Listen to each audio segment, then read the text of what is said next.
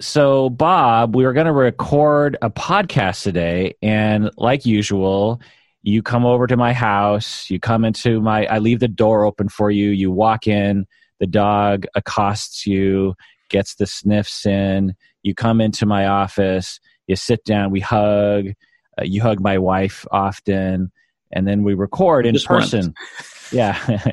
And then we record in person, but given all of the COVID scares, as you were heading over, I told my wife, oh, by the way, Bob's coming to record. And she said something like, well, isn't that like not a good idea? And I was kind of on the fence about it. And that kind of pushed me to the side of the fence where I had the instinct to tell you to stay the fuck away from me. And so I called you and said, sorry about this. You're probably on your way over here. Turn around, go back home, call me on Zoom. Let's record the podcast remotely. And maybe this is a way of modeling to people, look, we're in the shit. And you can't be in denial about it just because you're trying to be polite to people. Right, Bob? Oh, absolutely. Yeah. Yeah, no problem. I don't mind this. This is okay. Yeah. Sounds okay. So, I mean, are you worried at all about the coronavirus? Oh, I probably worried some, but I wash my hands probably 15 times a day, and we wipe all the doorknobs off here at work, and I think we do all the things that you're supposed to do. So I sort of feel like, and I'm not in the risk group, so I sort of feel like my own risk is, no greater than anybody else's, and so that's the long answer. Yeah, a little. I am.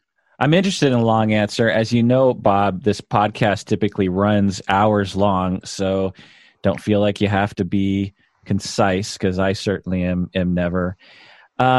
So what are you doing we haven't talked since the COVID stuff really hit the fan. So what have you been doing? Have you been going to the supermarket? How's your toilet paper situation coming along? Yeah, we went to Costco a month ago, but independent of all this stuff, and I bought stuff for the office and stuff for home. And so, Costco's like, I don't like all the packaging, but boy, you sure can buy lots of something. So you're good with toilet paper? Yeah. Toilet paper. Hand sanitizer, on the other hand, can't find it. They still say soap and water is the best, so I do that, but you don't know. So. Well, I like to do, and the thing is as a germaphobe and as someone who actually legitimately suffers from mild compulsions and obsessions and anxiety and panic, I welcome everyone into my world. Before all this happened, it was a routine for me at my university, since it was always available in all the bathrooms, to give myself a good double squirt of hand sanitizer, then wash my hands for 20 seconds. Because wow. I just don't like being sick. I'm not worried I'm going to die from the flu, but being sick sucks, man. Like getting the flu and getting like a cold, that just terrible feeling you have, this lack of motivation. You can't sleep. You're coughing all the time.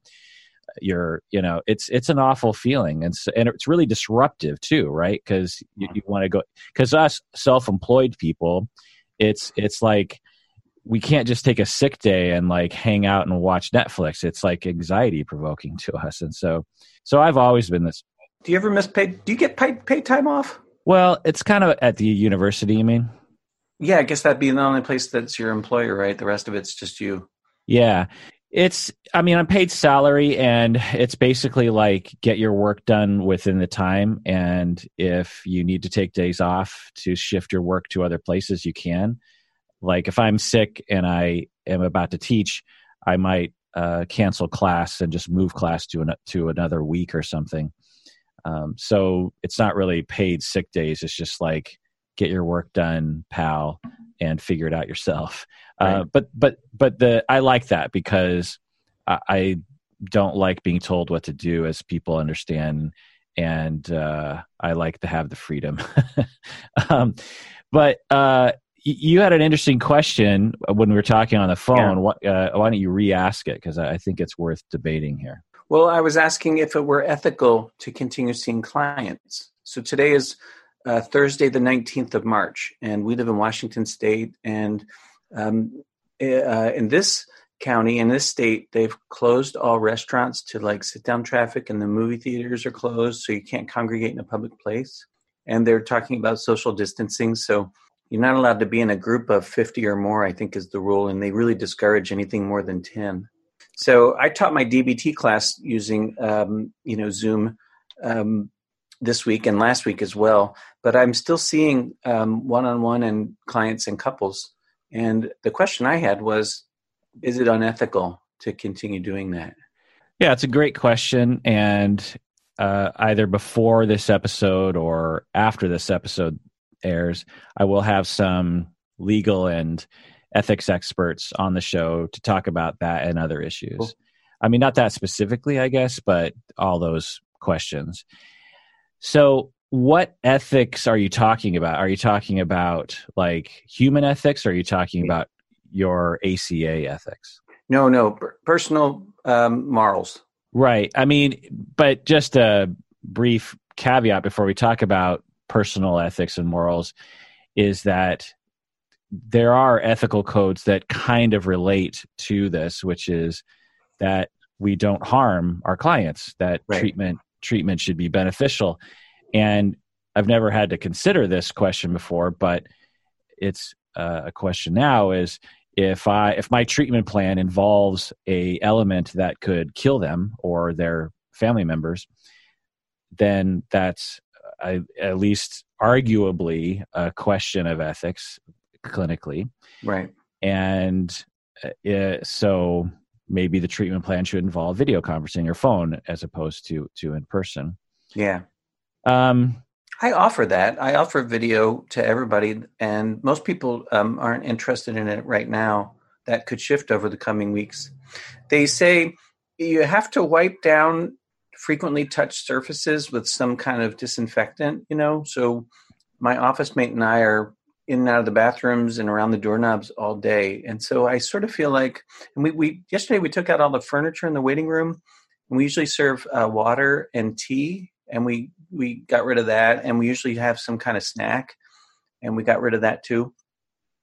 I never thought I'd be a kind of therapist that actually liked to offer people a snack in the waiting room, but I really like it. I think it's just friendly. Mm-hmm. Anyways, we got rid of all that for now, and there's hand sanitizer available to anybody that wants when they come in if they want to use it.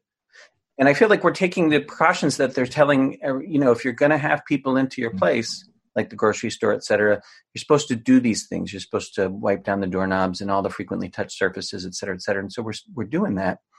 And there's still an ethical question, like a personal moral question. Right. So I guess the elements to the question are, is it worth it? Number one, so is it worth it? Whatever risk there is, say, on a scale from 1 to 10, it's like a 3. Is it worth that risk for the benefit? What do you think? Right. It's tough. I was thinking about this before we got started today. There's a personal benefit and a personal risk to me, not a health risk so much as a financial risk. And this being my livelihood and paid time off being a thing of my past, I have a very understandable but strong bias toward continuing to work. Right. And my preference, of course, is always to see people, in person. I think Zoom is a good stopgap, but when the crisis is over, I don't want to continue Zoom. I like my people to come and for us to be together in the room. Yeah, absolutely. I 100% agree. Yeah. Not only clients, but also my supervisees and my students. And even you and me, this is fine. And it works, but I'd like to sit in the room with you and talk. Totally. Having said that, with all of the Zooming I've been doing over the past month, and also, I do YouTube Live on Thursdays, every Thursday at 2 p.m., and that is kind of similar, I guess. I'm communicating through video. Right.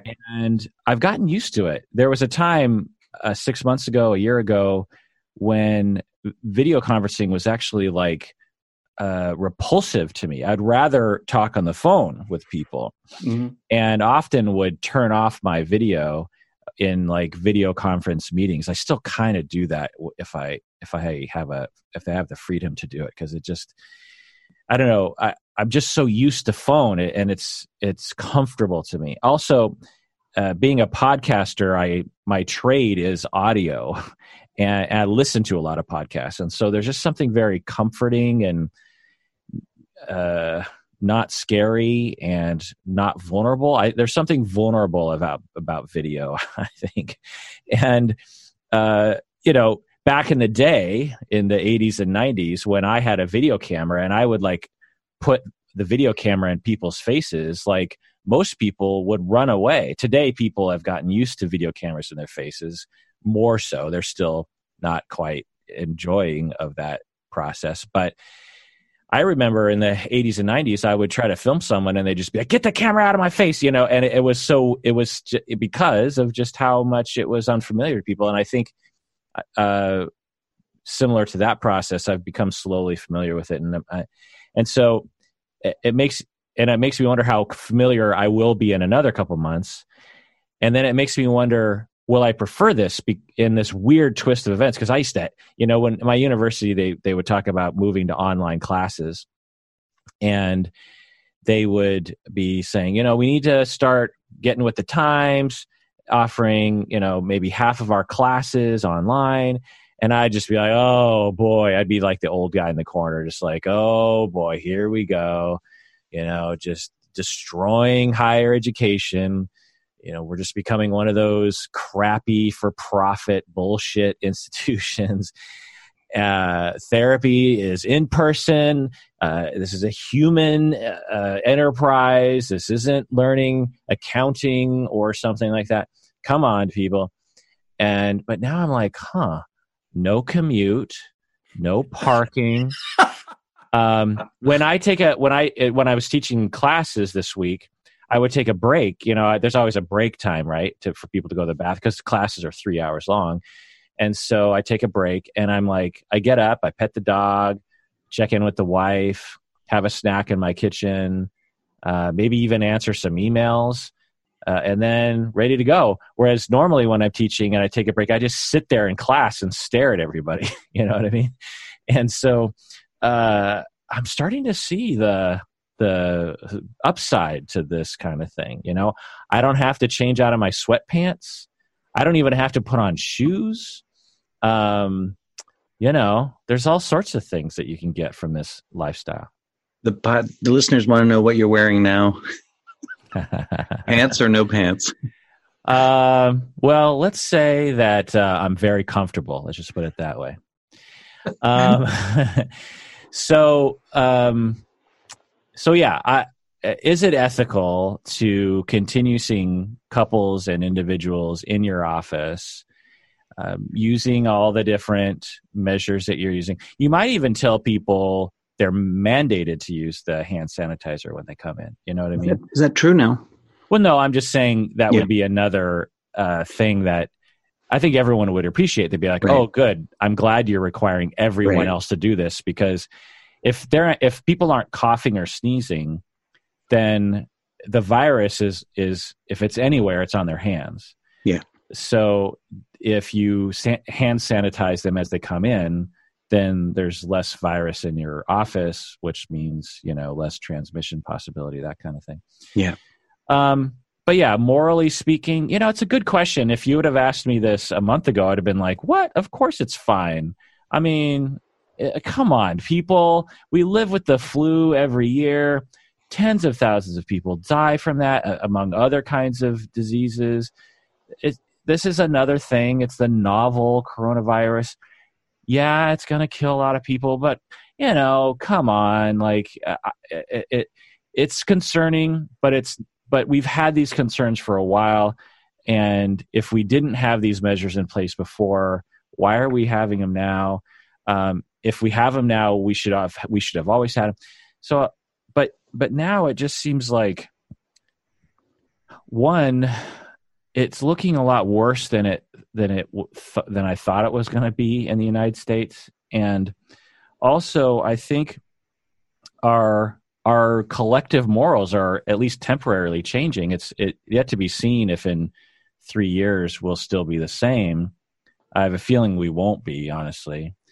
But yeah, it's a good question. Now I don't think it's immoral at the very least, and I don't think it's unethical. The clients know the risks that they're getting into when they come in. The risk of transmission is pretty slim, especially if they don't touch their face and wash their hands when they leave. I guess people cry in therapy, so they might touch their face from that. That's an interesting thing to think about. I wonder if the virus is in tears. I assume it is. Yeah, it's Seems in like all. it would be. Yeah, it's in all your fluids, right? It's also if someone were to touch the tissue box and then the next person touches the tissue box, maybe you should tell people to bring their own tissue. Or yeah, something. right. Mm-hmm. Or everyone gets their own packet of tissue when they walk in or something. That's an interesting idea. I mean, I don't know. I don't know how many of your clients cry. I mean, on a typical day for me, it's like half my clients, you know what I mean, at some point. Yeah. Quick side note. Have you ever had clients crying and they don't grab your tissue paper and, you know, tears and snot are like streaming out and you're thinking there's tissue right there. Like just like don't be shy, like grab the tissue. Have you ever had that feeling before? I never had anybody, you know, with the tears and the snot dripping out who didn't grab a tissue. They have that, you remember that old thing about if your client is crying, should you offer them a tissue? Is that a sign that you want them to stop? Will they interpret it that way? Or is it a sign of, presence and comforting and soothing? My office is set up. I have this really long couch. It's about 7 feet long, it is awesome for a nap, which was its original purpose. But anyways, now it's in my office and I have tissue boxes on tables on either end of it, but they're pretty far away from wherever anybody's sitting. Most people sit in the middle, believe it or not. And I keep a box of tissues by my chair, and if somebody's crying, I routinely will just grab it and pass it over in case somebody wants it. And I always have the question: is this going to be interpreted as some sign that you shouldn't cry, or you should, knock that off, or whatever? Because in America they still call it falling apart, which I hate. Or will it be seen as a source of comfort and support? And I remember talking about this in graduate school and people having strong feelings on either end of that camp, either end of that argument. What do you think? I think it's just being polite and kind. And my office is not set up in such a way that there's a coffee table with tissues easily available. Yeah, absolutely. And if your clients are so confused about who you and I are, yeah. So that when we point to a tissue box or say, hey, would you like a tissue, that they think we want them to stop crying. You and I have utterly failed our jobs as a therapist. Hopefully we have had many other messages to clearly support the idea that you are here to do whatever your body needs you to do. And if crying is part of that, then my God, please, I'll cry with you. Let's do this thing, I probably have tears with my clients half a dozen times a week. Yeah, I can believe that. It's quite a... But I see a lot more clients than you, so it's, Yeah. As I progress in my career and become more confident, I too will tear up. I haven't full on, there's different phases of crying. I haven't stage 3 cried, but I've stage 1 and 2. Uh-huh. I do a lot of stage 1. I find that when I see couples being cool to each other, I tear up. Like just even thinking about it right now. I was doing a reaction video on YouTube to a reality TV show on Netflix called Love is Blind. And by the way, if you're listening to this and you are interested in that, go to YouTube, because I don't think I'm going to post them to the regular podcast feed because it's such a visual medium. So if you want to watch me just react to different clips of the reality show Love is Blind. Go to YouTube. And there were moments where some of the couples were being very nice to each other, and I would tear up a little bit. What tends to tear you up? People's sadness, people's pain. One of the things that can really get me is when people are in pain and they inhibit it. I often find that not difficult. It's not hard to watch at all. And, to be honest with you, I don't mind being sad. Yeah. I'm cool with it. Often when I'm sad, I feel soft and engaged and sharp, like sharp-minded, not sharp-tongued. And I think these are good things at work. Yeah. Well, as a former emo, we didn't call us emo or goths back in the day, but in the 80s, at least in Seattle, we called them bat cavers. So as a person who was a bat caver and listened to Depeche Mode and The Cure and all that kind of stuff, and there's a line by Kurt Cobain. He says, I can't remember, as Penny Royalty, it talks about like that I get happiness from being sad, or I can't remember what it is, but sadness is not a negative thing. It especially in therapy settings, really, it's a releasal. It feels good in this weird way. Yeah. Now, demoralization and depression are not great. I don't like those feelings, but sadness itself, watching someone in pain and being sad for them, tears of joy when people are loving each other is, there's an element of sad. Inside Out has that beautifully and poetically portrayed. As the child ages, she starts to have mixtures of feelings, and she has this memory of before when she was in Minnesota, and she has this happy memory of her friends and family congratulating her and picking her up, but it's melded with this sad memory of her, I think, not doing well in sports, or that she misses all those people. I forget which. It was the first one.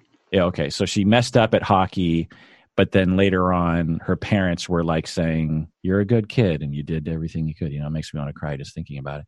Mm. And it's a mixture emotion of happiness and sad. And,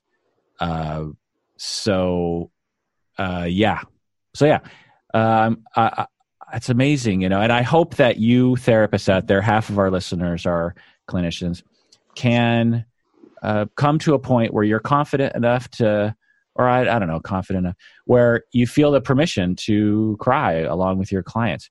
There's a lot of questions like that, it's like, well, isn't it unethical to cry? It's like, where did you hear that? And crazy. You might have heard a teacher tell you that. And, they should go to hell. Now, you don't have to cry with your clients if you don't want to. It's not a mandatory thing. But if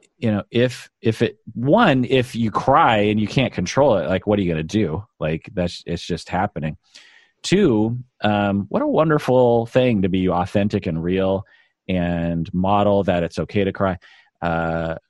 It always just. I always say this, but. Therapists are supposed to be the most advanced emotional creatures on the planet, right? And yet, therapists still are ashamed of their crying. They still, most of them, apologize when they cry. They try to repress their tears. They, feel like they should hide their tears. I'm one of those people. When I'm in a movie theater and I'm bawling my eyes out at a Pixar movie, I don't try to alert people around me because I feel embarrassed. I don't want to bother them. I don't want to freak them out. Whatever it is, sort of the shame that happens from that. And it's like, I don't hide my laughter. Why do I hide my tears? It's just so God bless you, Bob, for being that sort of person. But yeah, anyway, ethics or morals. Like I said, as long as the clients understand the risks, which do you assume that they understand the risks, or do you explain there's a risk? At this point, I'm presuming that everybody understands the risk. It's hard to miss. It'd be hard to imagine somebody.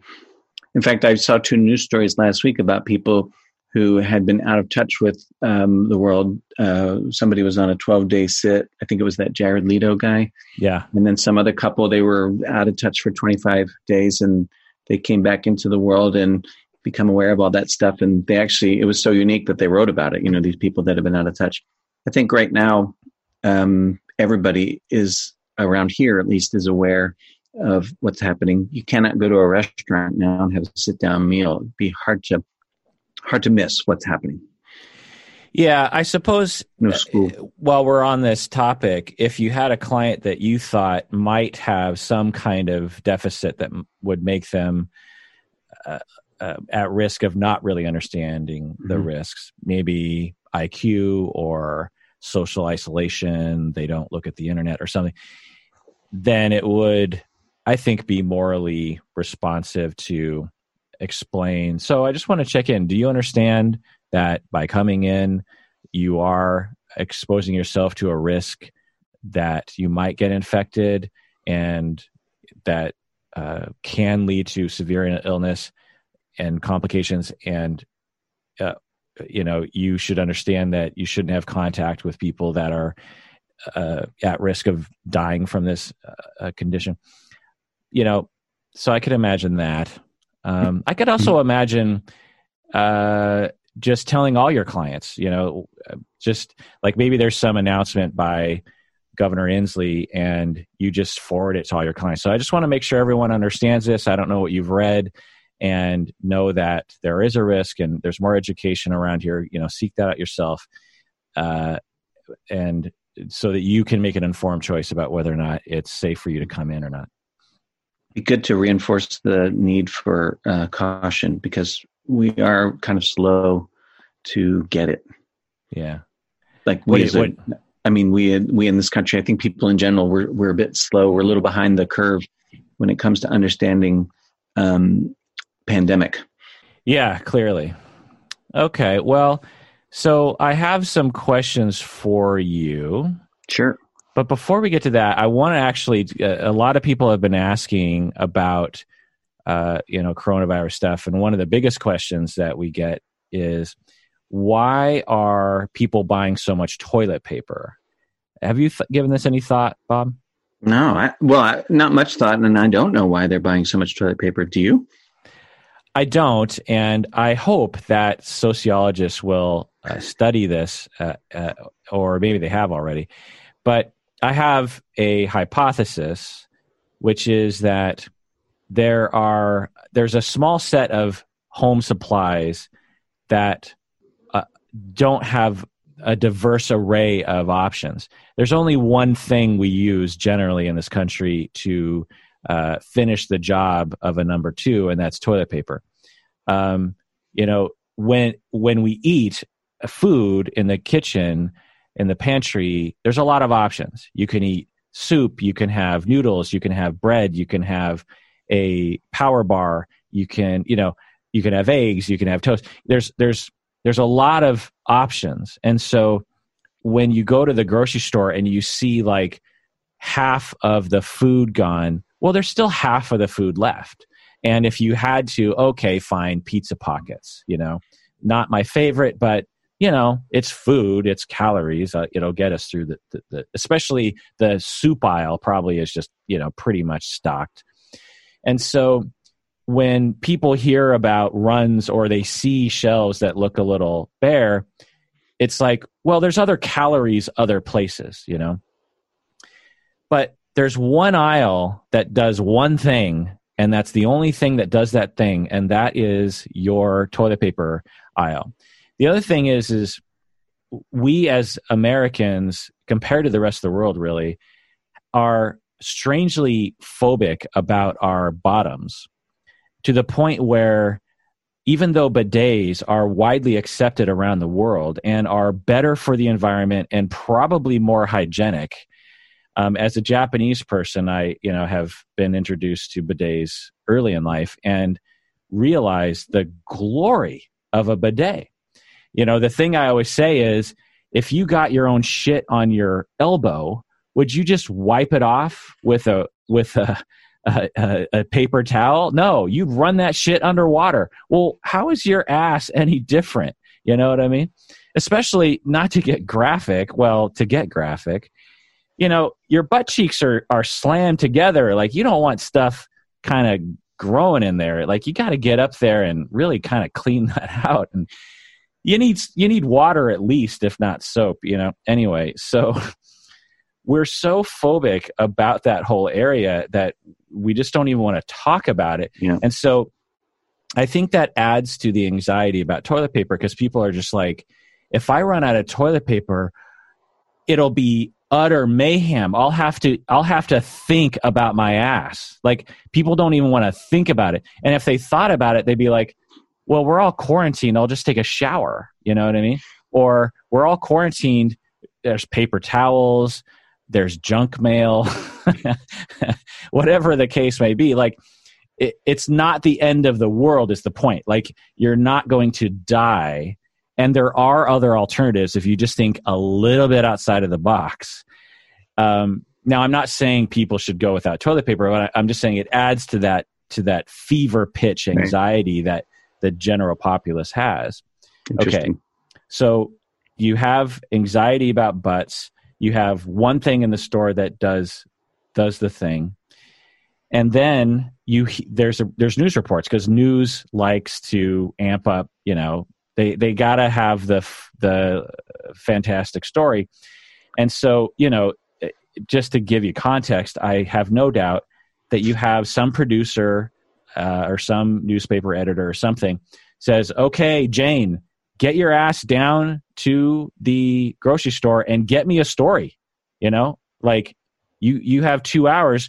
We gotta be, at the tip top of this, news story here. Get there, get it done. Jane goes to the grocery store and is like, what's happening? And some clerk is like, well, I don't know. Yeah, there's probably less people. Hand sanitizers kind of low. Well, what else? Well, I don't know. It seems like the toilet paper is kind of low. And then, they find the one spot and they report on that. Toilet paper is gone.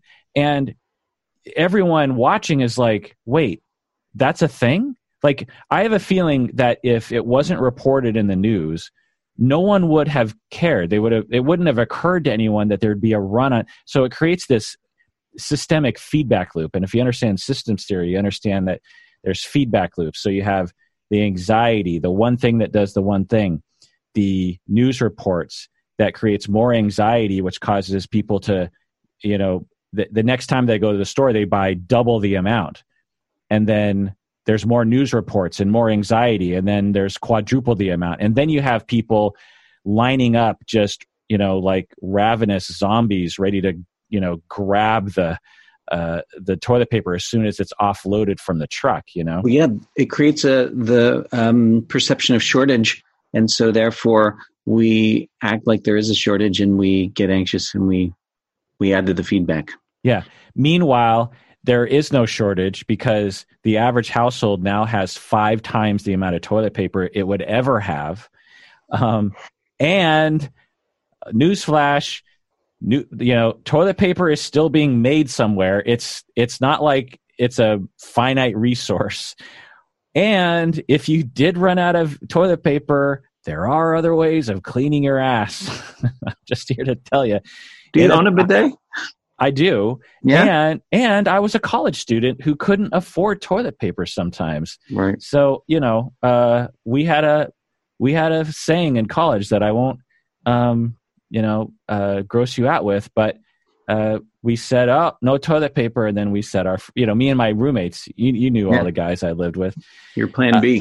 Yeah, it was plan B. And so, I mean, have you ever done plan B before? Well, I probably have my own version of that. I was never in a frat. Well, honestly, in the fraternity at college, we never ran out of toilet paper. Right. That's right. That's different. Yeah, because the the guy in the frat who bought all the stuff, he was just another student. Right. He would buy huge bulk things. But when you're living in an apartment with like two other guys and you're just, the $5 or whatever it is to buy like a few rolls of toilet paper is like a pretty big, hardship. You have to make do with other kinds of things. Anyway, so that's my hypothesis. It's a systemic phenomenon that is explained by phobia about our butts in our society, the fact that only one thing does one thing, and news reports, and then it just feeds back. It could have been anything. Like if it was, I don't know, what else do people tend to use a lot of? Like coffee. If it, like, say, coffee. Eggs. But I imagine coffee would be worse, though. You know what I mean? Because people need their caffeine. So, like we can't go to Starbucks because you can't go out. So imagine if Jane goes down, and for whatever reason, that one, grocery store, there's a little section there, all the Starbucks coffee, the ground coffee is gone, and she makes that report, and all the people that, there's one thing that does one thing, and that's caffeine. There, you can't drink alcohol to satisfy your caffeine, or it could have been alcohol. It could have been like, half the beer is gone, and then that it would have created. I have no doubt that there would have been a similar thing, and so it could have been anything. And so while we're on this topic, people, do not hoard your shit. It's not cool. Yeah. Buy what you need, and be nice to each other at the same time. Yeah. Be a conscientious consumer of the news, man. These news outlets exist to make money because they're businesses, and the business model is produce stories. But it doesn't mean that what you're reading is actually the bare bones fact and not colored by perception. And I'm not talking about fake news. That's a loaded term. I don't even mean that. I mean that CNN and Fox and all of them exist. They are businesses. Right. Yeah. And maybe not even watch them. Maybe get your news from other places. I actually get my news from Reddit. I find, because on Reddit, one of the coolest things on Reddit is that someone will post an article, and if it gets upvoted, it tends to rise to the top of the picks. And so when I read an article, I'll see a headline, I'll be like, oh, whoa. But then I immediately go to the comments, because very smart people will either support or elaborate or even refute. And so I always look to the comments, and then the comments that are good tend to get upvoted, and again, tend to rise to the top. And so there I'll see a head like, oh shit. And then I go to the comments, and they're like, well, actually, like one of the headlines that was on in the news was that the coronavirus can live in the air for like a few days or something like this. And as someone who understands physics and biology at least a little bit, I was skeptical of that, because that didn't make any sense to me, and it wasn't in line with what other experts were saying. So I looked in the comments, and long story short, I don't know the details, but off the top of my head, but some expert in the field commented and said, actually, the headline is misleading because blah, blah, blah, and you shouldn't have to worry. I mean, if someone coughs or sneezes close to you, then that's a problem. But if someone coughed or sneezed yesterday in that area, there's no chance that the aerosol or the droplets of water that have the virus in it are still in the air. There's no chance, even though the headline basically intimates that. And if I was just watching, Fox News or CNN or something, I don't have that ability to kind of find an expert who really knows what they're talking. And that's the amazing thing about Reddit is like some of the most intelligent scientists are frequently commenting on there, which is great. And now as I proceed to cough, it's just that I had my coffee go down the wrong tube. All right. Well, if I were there, I'd be sweating it. Yeah. An Asian coughing, run. So any final things on coronavirus and butts before we move on to questions for Bob on Facebook?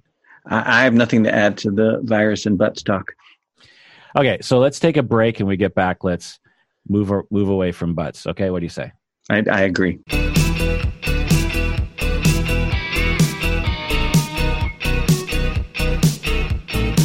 All right, people, we're back from the break. If you haven't become a patron of the podcast, please do so now. Go to patreon.com, become a patron.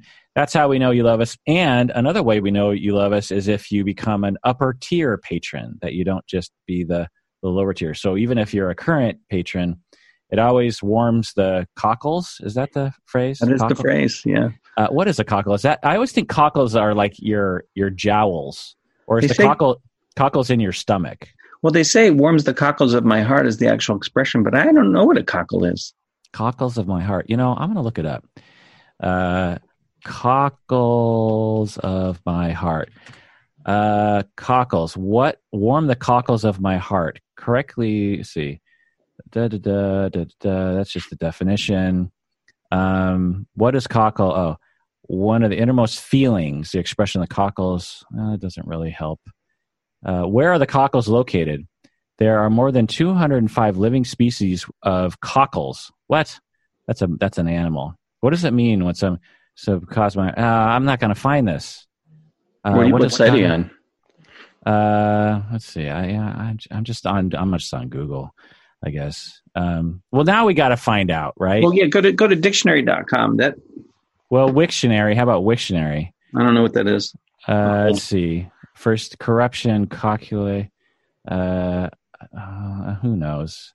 It's one of the most lovely idioms, isn't it? Something that warms the cockles of one's heart, induces a glow of pleasure, sympathy, affection, or some similar emotion. What gets warmed is the innermost part of one's being. It's not that surprising that it should be associated with the heart. That being the presumed seat of the emotions for most people. But what are cockles? We are not sure, says this Wide World of Words website. We do not know the expression. We do know that the expression turns up first in the middle of the 17th century. It sounds like an old saying, doesn't it, Bob? Yes. And that the earliest form of the idiom was rejoice the cockles of one's heart. Cockles are a type of bivalve mollusk, once a staple part of the diet for many British people. They are frequently heart-shaped. Heart-shaped. Radially ribbed valves. Yeah. It may be that the shape of the spiral ribbing of the ventricles of the heart reminded surgeons of the two valves of the cockle. But I can't find an example of the word cockle being applied to the heart outside this expression, which makes me suspicious of this explanation. It may be that the shape of the cockle shell suggested the heart, as it so obviously does, given the rise, blah, blah, blah. Interesting. We don't know. Lost in time. Yeah, Lost in Time. That is a song by Huey Lewis that was in the movie Back to the Future, Lost in Time. Wasn't it? Anyway, question for Bob here from Joel on Facebook. What makes close relationships worthwhile to you? Did I ask you this last time? I don't recall this question. What makes close relationships worthwhile to you? Now, Now, I asked people on Facebook, give me questions for Bob. I imagine Joel, really connects with you. He really likes you. And he's like, Bob talks about his close relationship with Colleen and with Kirk. And, I relate to him a lot. And I'm guessing Joel is just like, I just want Bob to talk about, what close relationships mean to him and why it's a good thing. Oh, it's an interesting question. In the late 90s, I flew home for Christmas, and I landed on Christmas morning. It was a red-eye flight, and I met my dad at the airport, and he said, do you want me to bring anything? And I said, yeah, bring a couple beers and a donut. And we ended up standing in the parking garage of the Philadelphia airport. He didn't want a beer. It was 7 a.m, having a beer and eating a donut and talking. And it was at a time in life when I was dating somebody, and I did the thing that I used to do back then, which is date and run. So I had this really kind of intense encounter with a person, and then I retreated. And so I'm standing in the airport and recognizing that me and my dad are a lot alike. And I asked him, why'd you stay with my mother? They were married. He's passed on now, but they were married for 51 years. Because I said to him, because I know it's really hard for you. And I don't actually remember what he said, but it sort of popped into my mind when Joel was asking his question, what did he say? Why do you seek close relationships, or what? Why are close relationships worthwhile to you? Worthwhile. Well, that's a really good question, Joel, and I'd like to have a good articulate answer. Well, wait, you don't remember what your dad said to that question? No, I actually don't remember what he said. Though he did say it was worth it to him to stay with my mom, and they had a pretty contentious, both kind of insecure people. They had a pretty contentious relationship, but I think overall he really loved and adored her. And my dad was a loner. He didn't have a lot of friends, and he was pretty lonely and solo growing up. And I think he only dated 2 people in his whole life, and he married the second one. I don't know, Joel. I know that they are. Like my friendship with Kirk, you've heard me say it many times, is really important to me, both because I love Kirk, but also because Kirk presents to me a model of something more than my own brain can cook up on its own, and my brain can make things kind of limited. And so having a good model of expanded universe is good for me, and I appreciate. There's something about being with Colleen that it's not easy, and we certainly have our moments, but there is something about being with Colleen that feels good, connected, intimate, that satisfies me and makes me feel safe in the best of moments. I know I can count on her, and I know she can count on me. So, from a practical standpoint, I guess we've got each other's back. And so if one of us gets sick, the other one is there to pick up the slack and protect and so forth. And so there's that. But I got to tell you, Joel, those things that's not why I'm with her. I'm not with her because, it makes it easier. In fact, I don't know what you think, Kirk, but I think relationships can often make it harder. That's the best I can do right now, Joel. Now that we have coronavirus and we're stuck at home more, is that improving or making it worse with you and Colleen? I'm not at home any more than I have been. So I don't say we don't have more contact with one another. She's working from home because, that's the way her employer works. But I'm still in the office, and I don't know the answer to your question. Yeah. Well, for me, it's better. There's reports of marriage. Actually, Rebecca Bloom actually sent me this article, and I think some early data are pointing towards a bifurcation of 2 different types of home life. One is that it either leads to more conflict and divorce, or it leads to more intimacy and more pregnancies. and it was similar to another situation in the past where we had to quarantine and stay home a lot. Maybe it was during the 1918 flu pandemic. I'm not sure, but and it's just interesting to think about. And I am happy to report that with my wife, it improves things. Mm. I mean, we're home a lot anyway, is the thing, because we both work on the podcast together at home. I practice at home. She does a lot of artwork, and she owns a spa in New York City in Manhattan. She works from home on that. And so we're already at home a lot, but I don't know. It's just kind of nice to kind of fall into a routine. We have dinner at the same time every night now. We watch TV at the same time every night now. We have similar morning routines now. I don't know. Anyway, I have an email from upper patron Veronica for you, Bob. Mm-hmm. She described a relationship rupture she had with her therapist. And then she went on to say, I confronted my therapist. I was very angry at her. I got nothing but invalidation. And she said her apology was for the sake of me instead of genuinely admitting her mistakes.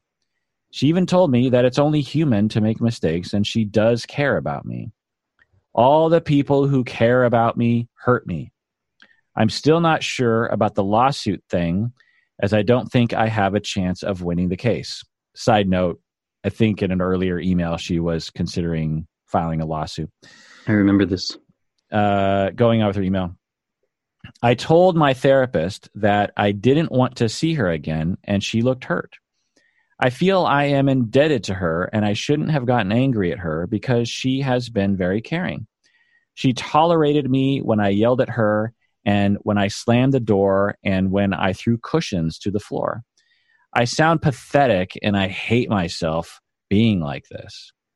I think I have already listened to all your episodes about transference and boundaries, so I know that things aren't quite right, but I'm already addicted to the attachment with my therapist, considering I have almost pushed everyone around me away due to my borderline personality disorder.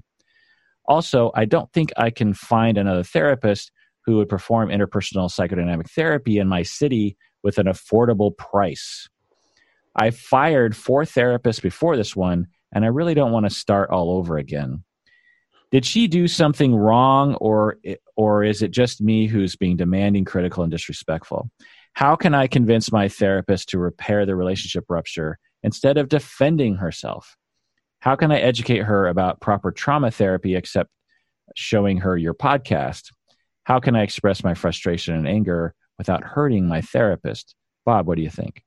Wow. Well, these are a lot of questions. I don't think I can hold them all in my mind. And I don't think that you and I have enough information to comment on one in particular, the one about, what was the first one?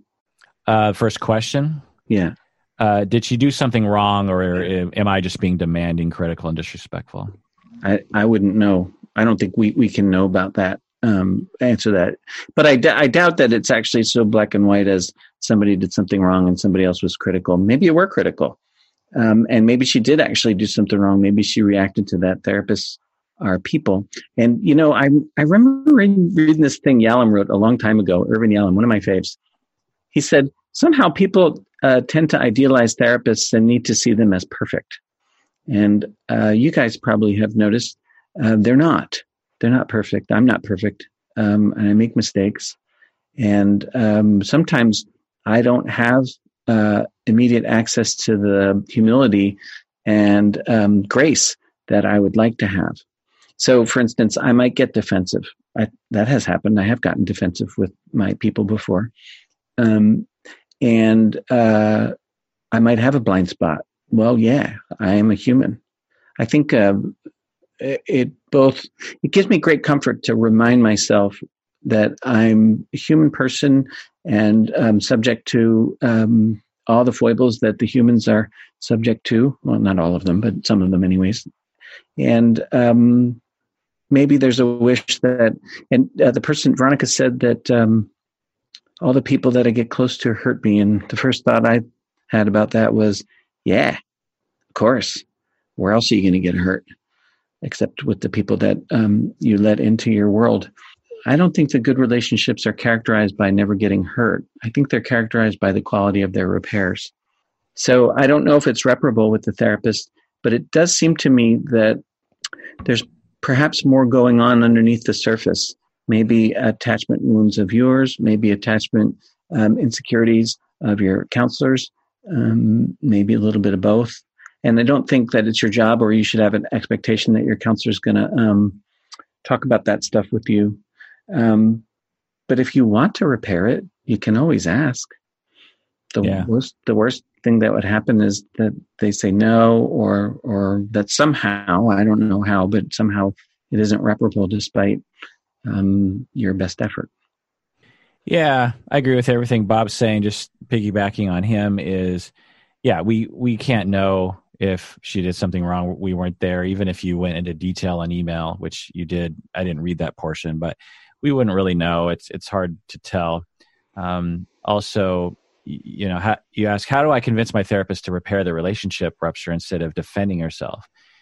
Well, you can just say that. Just be like, you know what? What's really going to help me is if you come across in a way that's non-defensive, because that's what I need. So if you could do that, that would really help me out. I mean, what a wonderful question you could ask lots of people around you. The other thing is that it's possible that your therapist is defending herself because you're accusing her of things that she has to defend herself around. Like if you accused her of being unethical, for example, and she doesn't think she's being unethical, then, it's normal for a therapist to be like, well, that's not how I see the ethics. Now, if she's being defensive about everything, like she's being like, you're saying, hey, you hurt my feelings last week, and she's being like defensive, like, well, I didn't mean to, like, then that is not helpful defense and not really advisable and not competent defense. But it's possible that you're keying in on your therapist defending herself when some of the things that you're saying to her, it's almost like she has to defend herself on some level. Humans. Yeah. Also, there's a difference between defending and explaining, right? Like if people can accuse me of things in this way, and I can be like, oh my God, I'm really sorry. I could see how you would feel that way. Let me explain what happened. That this is why I did that. I'm not defending myself, but I'm just saying maybe it'll help if you understood where I was coming from. So it's not interpreted by you as some malicious, negligent act. This is, what I was thinking in the moment. That is a form of defense, but it's not, in my book, defensive. You also ask, how do I educate her about proper trauma therapy besides just showing the podcast? I just show her the podcast. Not to push my podcast, because I'm not the only resource out there, but there's not a lot of great resources out there free that explain how to properly treat trauma in all of its manifestations, and so, or at least I don't know of any. What do you think about the idea, though, that maybe the most useful question isn't how do I get my therapist to get training?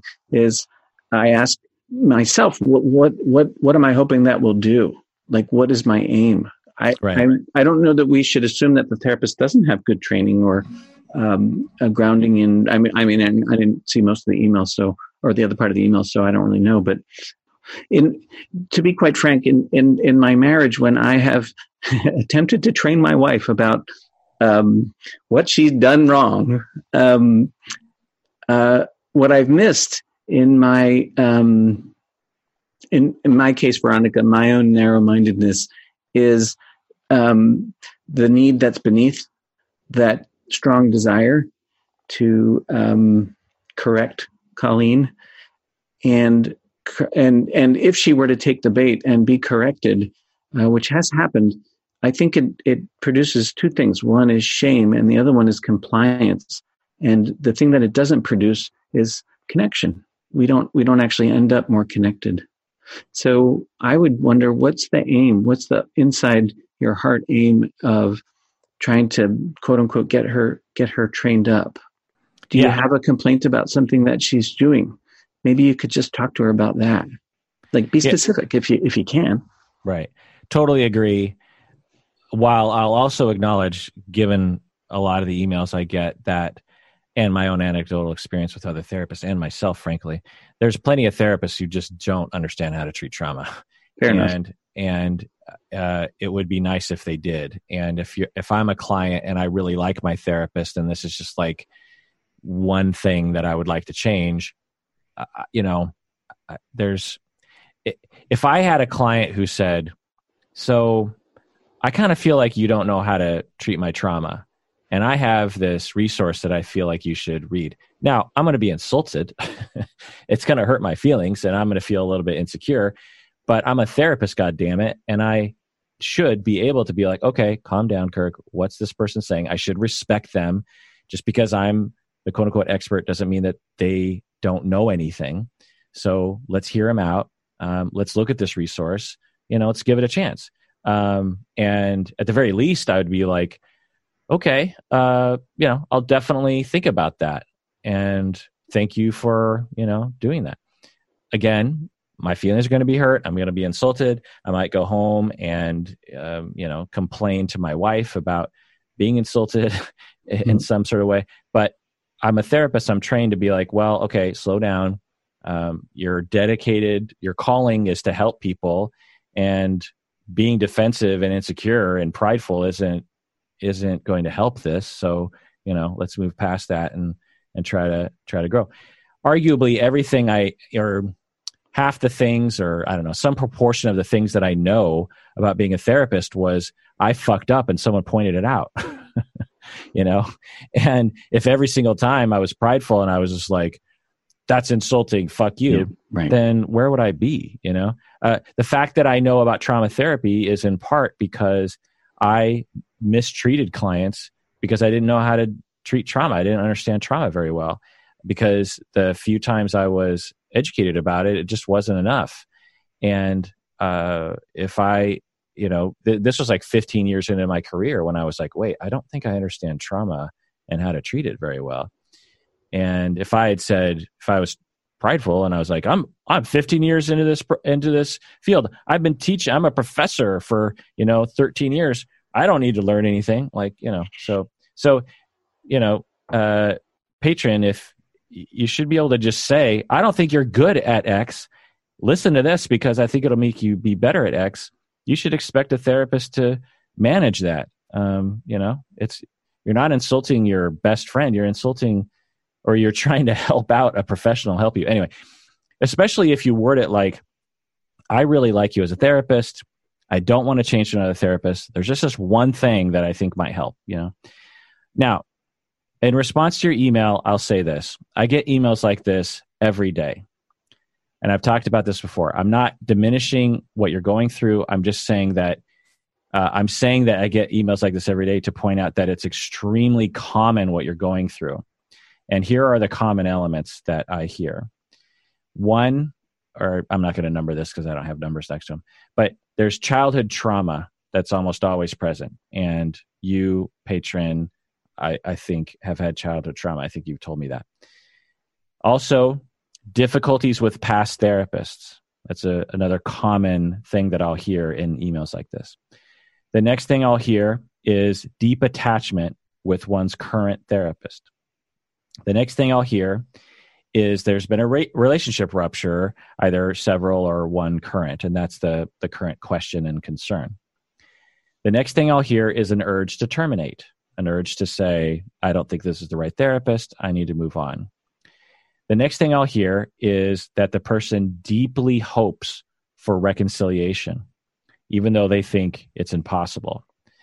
The next thing I'll hear is that the therapist either reacts really well or the therapist reacts terribly. There's not usually people in between. This therapist sounds like a good one. I'm not hearing any major red flags, but it's hard to tell. The defensiveness that you're identifying is a yellow flag, but it's hard to know since we weren't there. But you like this therapist. The therapist is still in the trenches with you. They haven't terminated with you. And if I remember right, the details you gave about what the therapist had done, it didn't sound like this is one of the bad ones. I, of course, can't tell over the email. The bad ones, what I hear, are therapists who will instantly terminate with their client after a rupture like this. Or they say like, well, maybe you're not ready for therapy, or they'll have some phrase like, your issues are beyond my scope of practice, and then they terminate after a rupture like this. Or they start yelling at you. There's usually indications that I'll hear from clients where it's like, oh boy, like you probably should run from this person. Like there's something deeply wrong with this therapist. I'm not hearing anything, in this email about that. The next thing I'll hear is, these people will email me and they'll say, how do I cope with it and what should I do is usually the questions. How do I cope and what should I do? Of course, I can't advise on that because I'm not involved, but in general, for people that I have worked with, professionally myself, is to recognize that relational trauma is no fucking joke. It's not just like, oh yeah, I have relational trauma. It is a massive psychological and physiological condition. It's not just like even if you have it, it doesn't diminish its rampant, like a bull in a china shop, destructive nature through your soul on a daily basis. And as you open up to this therapist because your body wants that, you become vulnerable. So you're putting china right in front of this bowl. You're putting more fragile things or right next to it. You're giving us there's a very narrow path through this china shop. And at the slightest hint of rejection, the slightest hint that bowl is kind of rocking to the side, left or right, all of that past trauma is engaged and it hurts deeply. And you want to run and you want to express your anger, and you do express your anger. All this is normal.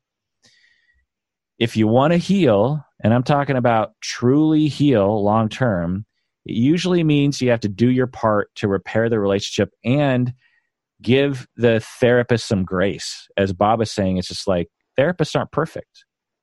We all have problems too. We all go to therapy too. And maybe that means okay, I want to heal.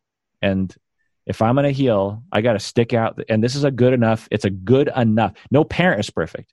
Winnicott talked about good enough parenting. You're not trying to be perfect parenting.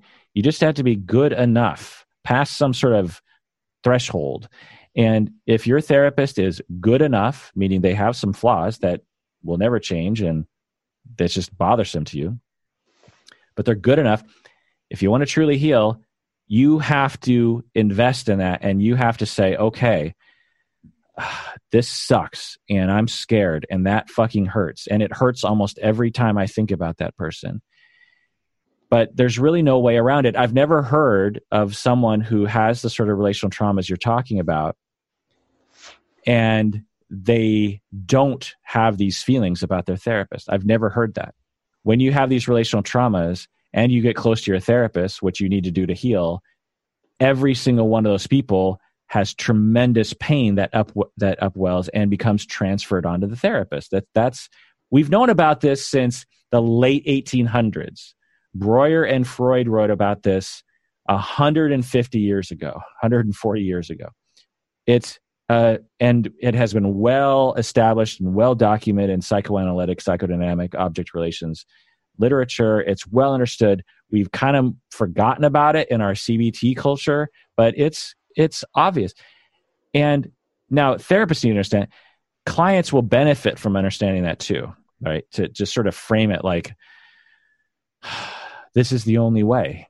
This is the only way to heal, Yeah, you can't cure yourself of appendicitis without surgery, You can't cure yourself of relational traumas without this pain. And it fucking sucks. Like I said, it's no joke. I'm not going to say that it's something you just sort of normalize in your head and move on in your life. It's like a daily struggle, like I said. But it's the only way you can get better, and it's long term.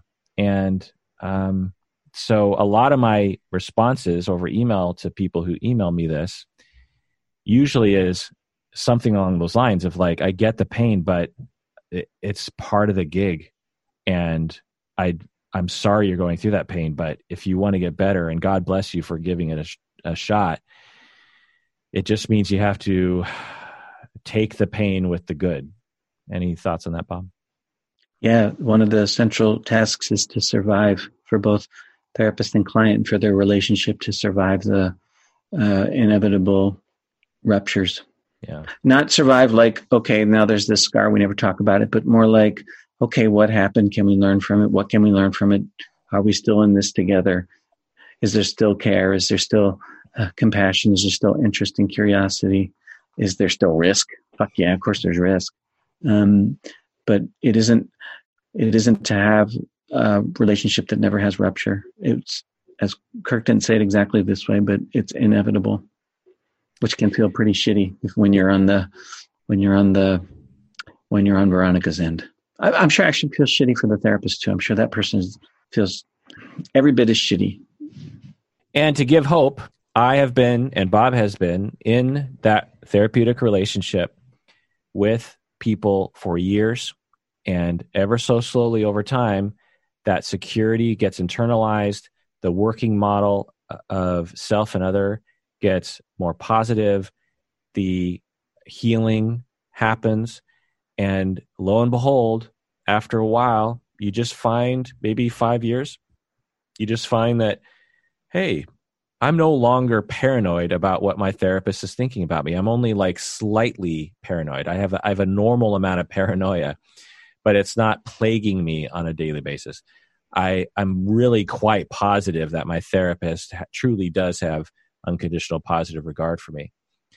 And lo and behold, when I start dating or I'm with my spouse or other people, I just find myself getting less angry. I'm just not as upset about things.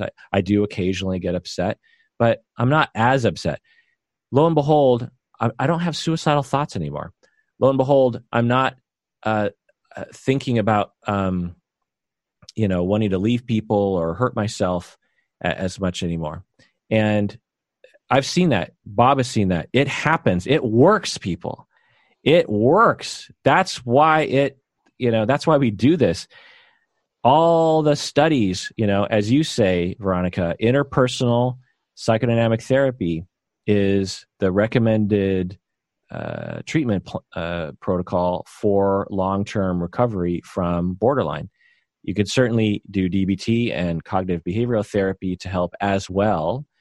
But if you're truly going to heal long-term, you have to your body has to experience a secure relationship and internalize that so that your body can trust other humans and yourself. That's a very important part of healing. The DBT and the CBT kind of help to provide the foundation for that so that you're not having spikes in distress all the time. You're able to keep that down. You have better able to monitor your narratives. But if you're truly going to heal long term, I had a very formative client early on in my career, and after 5 or 7 years, she no longer met criteria for borderline personality disorder, and she had full blown borderline in the beginning. And I have received updates from her over the years, and she's doing great. Without going into details, loves her life and has fond memories of our time together. When we were together, she hated me on a weekly basis. Hated me. I couldn't do anything right by her. There were ruptures minute to minute, and I stuck it out, and it wasn't easy for me, but boy, was it gratifying. And that's why I got into this fucking thing. The surgeon who is working on a 12-hour thing to save someone's life, it's hard, but that's why they fucking got into the thing. So, don't feel bad for your therapist. They go to sleep at night going, my God, I did good work today. So, when you put them through hell, it's why they signed up for it, because they know this is part of the gig. The surgeon knows you got to stay on your feet for 12 hours and have and not be able to eat anything. It's hard work, but it's so gratifying. And so, I hope you can have hope. It sounds like you're with a good therapist. It's possible for me to know, but if you think you have a good therapist and you think it's worth it, you just stick it out and take the good with the bad. So any final words, Bob, before we sign off from Corona podcast? Well, just one. I heard Marsha Linehan say once, when you get down to it, love is the cure, which is what Freud said in 1938. Love is the cure. Yeah. So even the DBT people, at least the smart ones, recognize that whatever the cure is, it takes place within a relationship with somebody that cares. Good luck, Veronica. We never introduced the podcast, so let's simultaneously introduce and say goodbye. My name is Dr. Kirk Honda. I'm a therapist and a professor. Who are you, Bob? I'm Bob Gettle. I'm a therapist in practice here in Seattle. And this is the Psychology in Seattle podcast. Everyone out there, please take care of yourself, because you deserve it.